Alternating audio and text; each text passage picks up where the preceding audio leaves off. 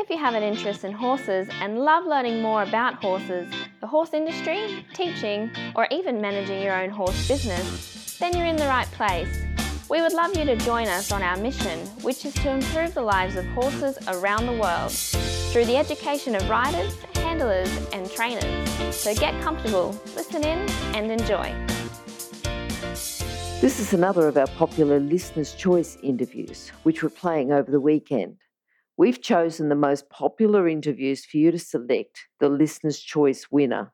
If you're not sure how the Listener's Choice competition works, have a look at horsechats.com/choice for the rules and the leaderboard.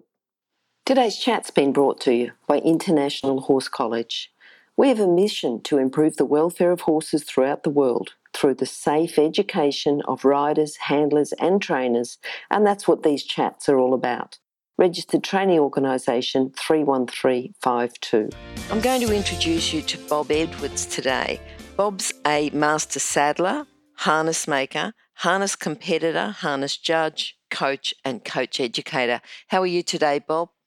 I'm well, thanks, Glenys, and yourself? Oh, very well. But we're going to start off by asking a favourite quote. It could be a favourite quote that you use all the time when you're thinking about training and keeping your own horses, or it could be a quote that you use to teach people and to give them a bit of feedback on their judging. So can you tell us your favourite quote, please? Yeah, if you find yourself in a hole, first thing to do is stop digging. Okay, that's good. Good. Now, can you tell me also when you've used it and what it's been in relation to? Well, if you're doing something, if you're training your horse and it's not working, and the method you're using is not working, it's a good thing if you stop and revert to something else, I think. Okay, that's probably a good thing to say. Bob, thinking about, now I know that you were a master saddler and then someone asked you to make some harness. Did you have anything to do with horses before that to become a saddler? What made you become a saddler? What was your involvement with horses before then? Well, I'd had a little bit of involvement as a kid riding ponies and stuff. Nothing, I didn't have pony club or that. I had mates and we lived on sort of where urban meets rural type area and there was horses around us and ponies and stuff, but I couldn't say that I was that particularly interested in them, but I had done a little bit of riding as a kid. How I got my apprenticeship is I was actually working at the bacon factory hanging hams, and I come home from work. My dad said to me, "Look, there's a job in the paper advertised for apprentice saddler." He said, "You should go up and apply for it." And I remember saying to him, well, that's a bit of a dead-end job." Anyway, I applied for it and I got it, and I worked for Garth for like 8 years. I think I did my apprenticeship and worked for a few years longer, and during that time he had cattle on a property at Mundubbera, and I did do some horse riding with him, mustering cattle and stuff up there with him. And then in my early 20s, Bev and I started our own business, Edwards Saddlery and Harness, and the horses then was sort of probably pretty much off the radar, Okay. And so you would have come in contact, once you started your own saddlery, you would have come in contact with a lot of horse people. What are some of the things, coming from a non-horse person, that you put yourself in the category, and then people come in and they've had horses, when someone asked you to make a harness, what were your first thoughts? Well, that's a really interesting question, because a fellow come in, and I'd known Noel beforehand, but we weren't particularly friends, and he come in to get me to make him a harness, and he says to me, "Well, you might know how to make this stuff, but you don't know a terrible lot about how it's used." So I said, "Well, you better teach me." Okay. So over the next short while, Noel taught me how to harness a horse, how to drive it, how to break one in, and I then bought an old horse that he'd sold to somebody else that had broken in, and got a sulky, and he suggested one time we go to the Toowoomba show. So off to the show we went, and I did reasonably well at the show, and it became that it was sort of quite promotional for my business. So I then bought some good equipment, and I was more looking at it as promotion for the business than being involved in a sport, Mm. So that's virtually how it started. Okay, do you remember the time when you thought, well, there's a bit more in this, that you started to expand and you became more focused on the horses rather than just the business? Yeah, well, in 1981, they had the Australian Combined Driving Championships at Neville Linley's property at Maryborough. And somebody said to me, well, why don't you come along to these championships, see? So at that time I'd had a little pony and a sulky for my eldest son, and I had the old grey horse, and we went to these championships. And I can remember when we got there, the first thing they said, well, the first thing you've got to do is you've got to do a dressage test, you know? I thought to myself, what? A dressage test? What's that? So anyway, we got through that, but at that event there was a fellow driving a team, a 4-in-hand team. And I remember thinking, so I said to Bill, I said, I wouldn't mind having a go at that, you know. And she said, well, if one horse costs so much money, what's 4 of them cost? And a few years later, well, I was after going into pairs and that, I started to get a team together and driving 4-in-hand. So that's virtually when the interest started to escalate, you know. Okay, yep, from 1 horse to 2 horses to 4 horses. It sounds good. And tell me the difference then, because I've never gone more than 1, but the difference between 2 and then 4. How much more complex is it? Well, driving a single and driving a pair are nearly the same. You know, you've only got a pair of reins in your hand. Mm-hmm. When you get to 4-in-hand, you end up with 4 reins in your hand, and it's a whole different, the horses are doing different things and that sort of stuff. You know, it's 4 isn't 2 times 2. It's a lot more complicated than that, you know, quite challenging. Okay, so if you were going to teach someone and they were able to do, you know, 1 in hand, 2 in hand, what are some of the things that you would teach? What's the progress of teaching them to drive 4 in hand? The first thing you've got to teach are rein skills. You know, with driving, the only contact you really have with the horse or horses are your reins. Unlike riding, you've got your seat and so on and so on. So the person's really got to learn their rein skills, and they've got to learn to have constant contact with their horse or horses, you know. Well, you start that teaching them that with the single horse, you know. So the first basic thing is rein skills. Okay. Now, if someone's going to go on to be, because you know Boyd, don't you? You know Boyd Excel. Very well, yeah. When did you first meet Boyd, and what sort of, how was it when you first met him? At what stage of the ladder was he then? I first met Boyd and his brother Kent when they were just lads. They were only young fellas, and they used to go to the Sydney show with Max Pierce, and they come to a few driving events. Was the first I met him. I don't say that I had a lot to do with him, but I knew him through his teenage years. But the first time I really had close contact with Boyd was in 1999 when he was in the UK, and I'd been awarded the Churchill Fellowship to study collar making and harness and driving, and I went to England and I made contact with Boyd and he helped me a lot over there, and we become quite good friends after that, you know. Okay. So Boyd was at Windsor at that time, and I remember when I went to Boyd's, he had a team of Dutch harness horses, and they were the most magnificent horses I'd ever seen in my life. You know, they were completely different to what we were using here in Australia, for sure. And we were a long way behind England, and we probably still are a long way behind. But I realised in that meeting and the help he gave me to meet some of the officials and learn about the sport, that he had a fair bit of respect for his ability back in them days, and he was just up and coming, you know. And he was very, very dedicated and very hard-working and knew, you know, where he wanted to head to. Then when I got back here and Boyd used to come home around Christmas, the end of the year, to his family, I started organising clinics and that for him, and the amount of stuff I learned off him is just, and I'm still learning off him, you know. He's just so brilliant.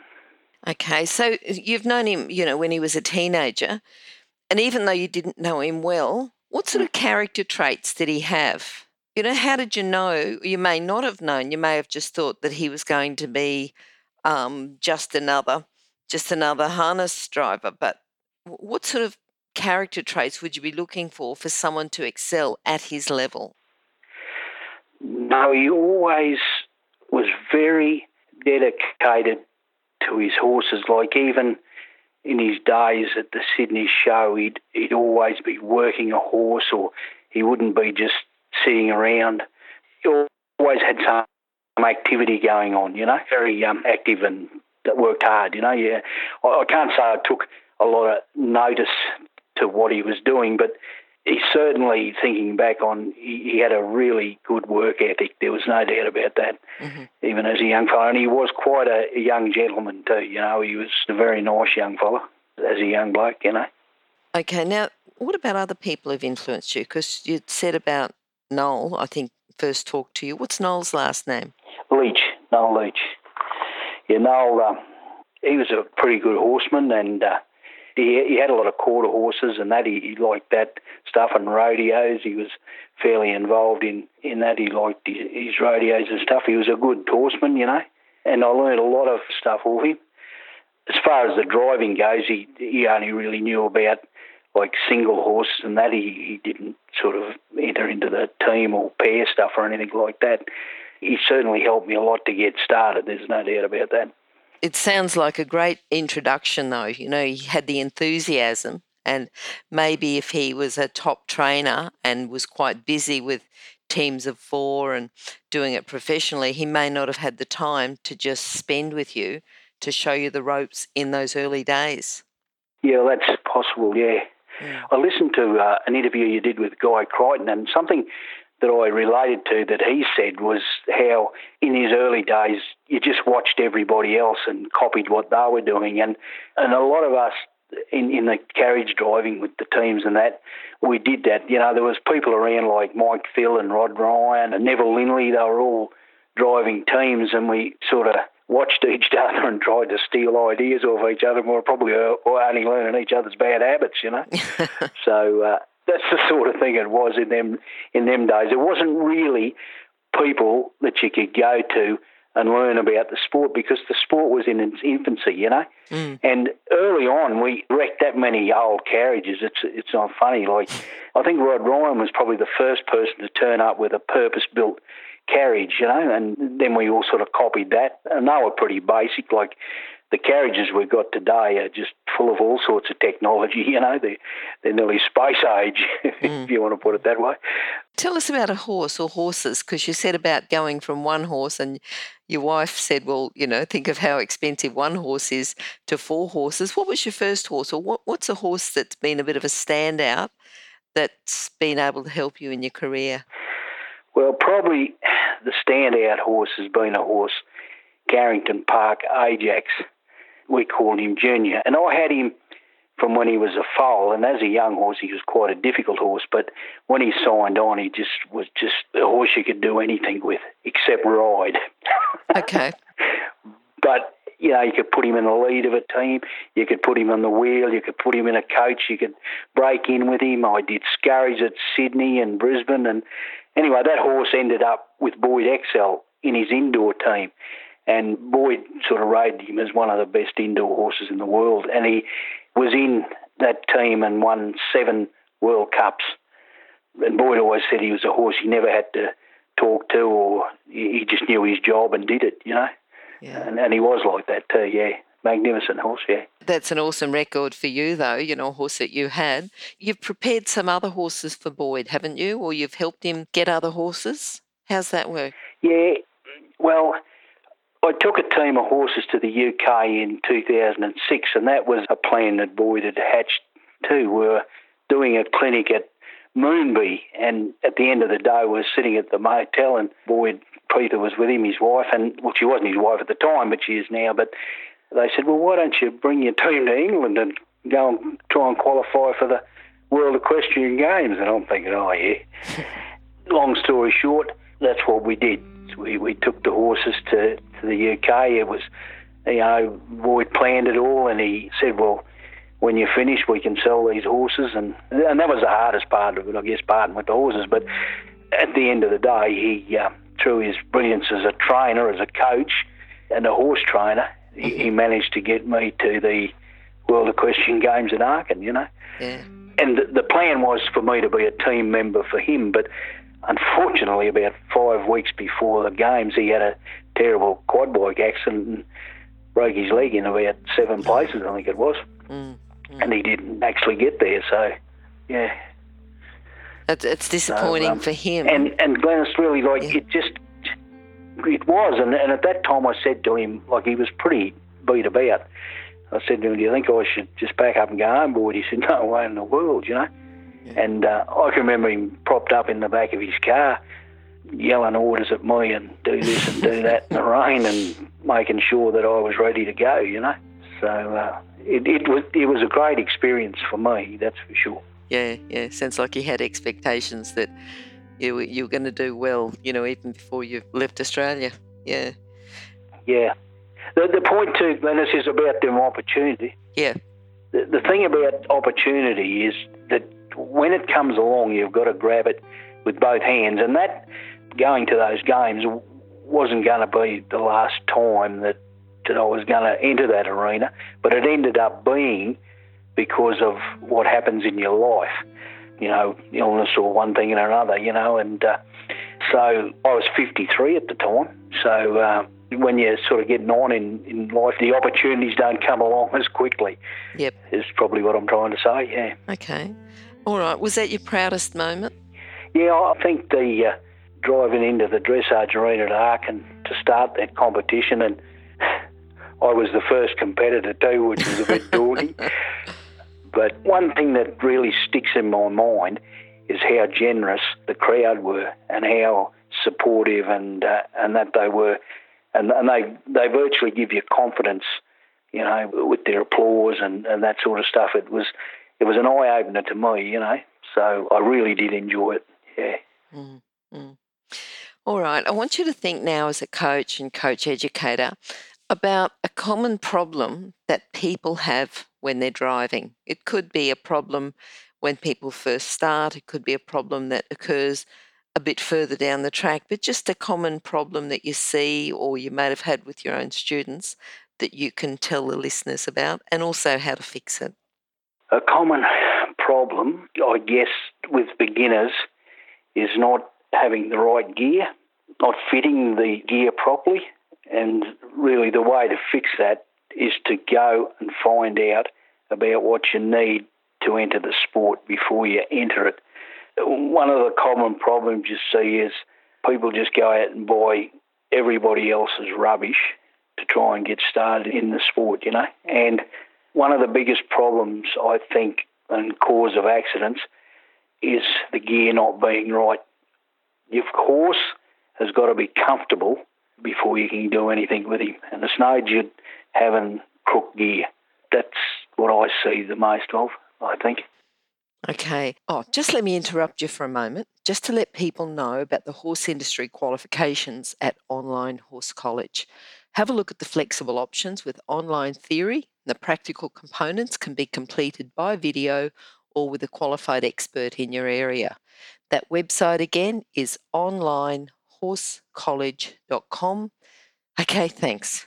Now, thinking about coaching then, because you teach a lot of people then who go on, so you're a coach educator teaching coaches, what's a common problem if someone's going from being a competitor to then going on and they want to become a coach? What's a common problem you see there that you can give people a bit of a tip for?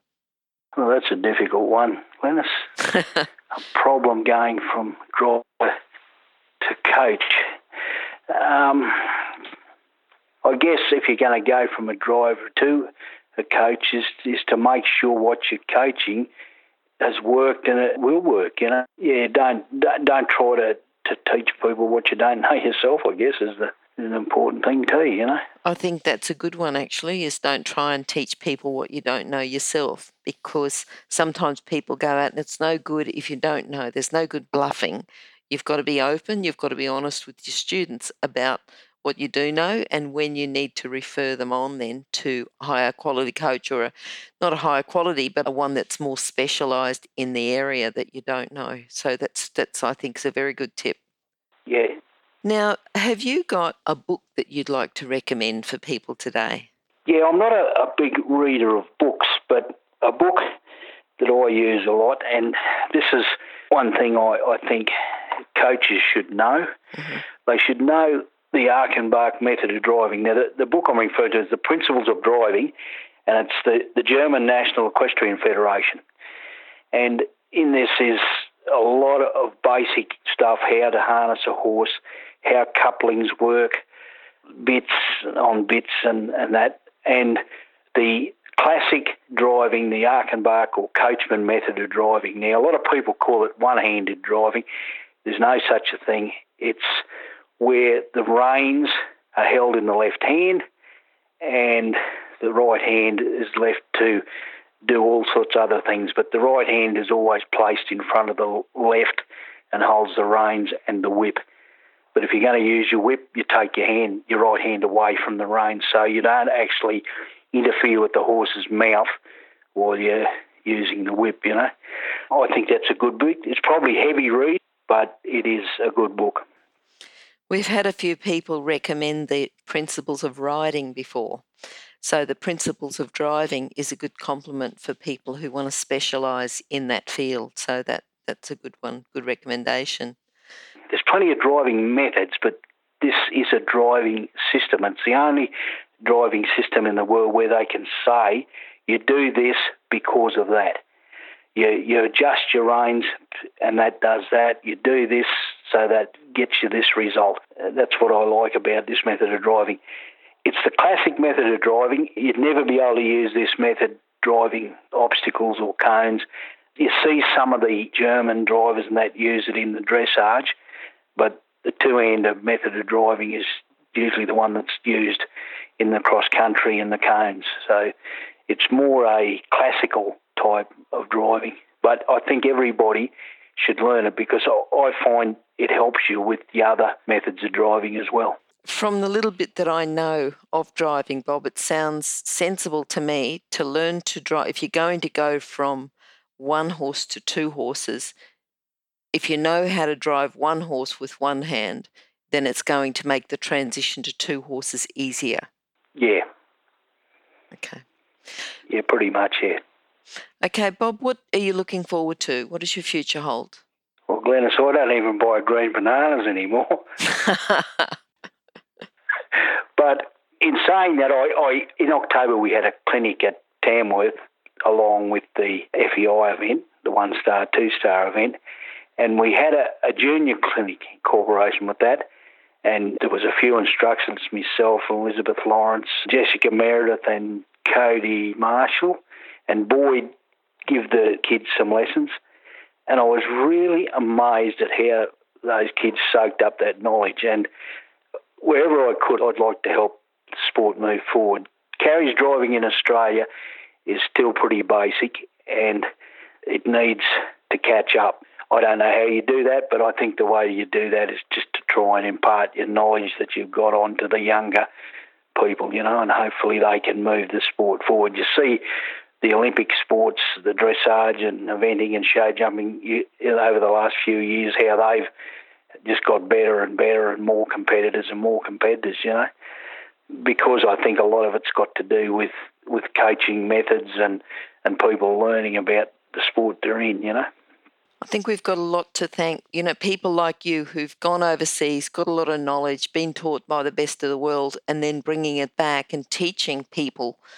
I think that transition, it can't, you know, doing it once isn't good enough. It's got to happen again and again and again and again. And, you know, the knowledge that you then give when you teach people is all helping to raise the standard. So you're well and truly on the right track for improving the standards.